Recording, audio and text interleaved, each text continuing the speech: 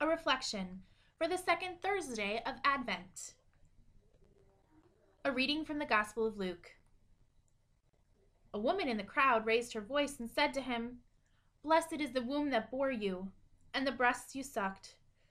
But he said, "Blessed, rather, are those who hear the word of God and keep it." Many people think of being blessed as a divine favor that is merited or earned.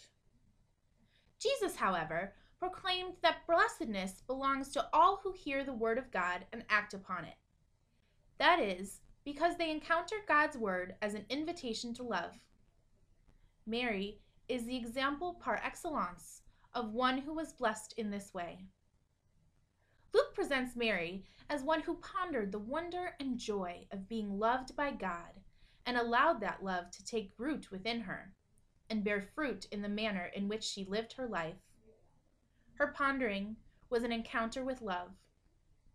Mary's pondering is an invitation for us to move beyond simply hearing God's word to an encounter with love that takes root in our lives.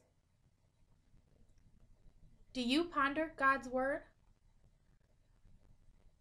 Do you see obedience to his word as a response to his love?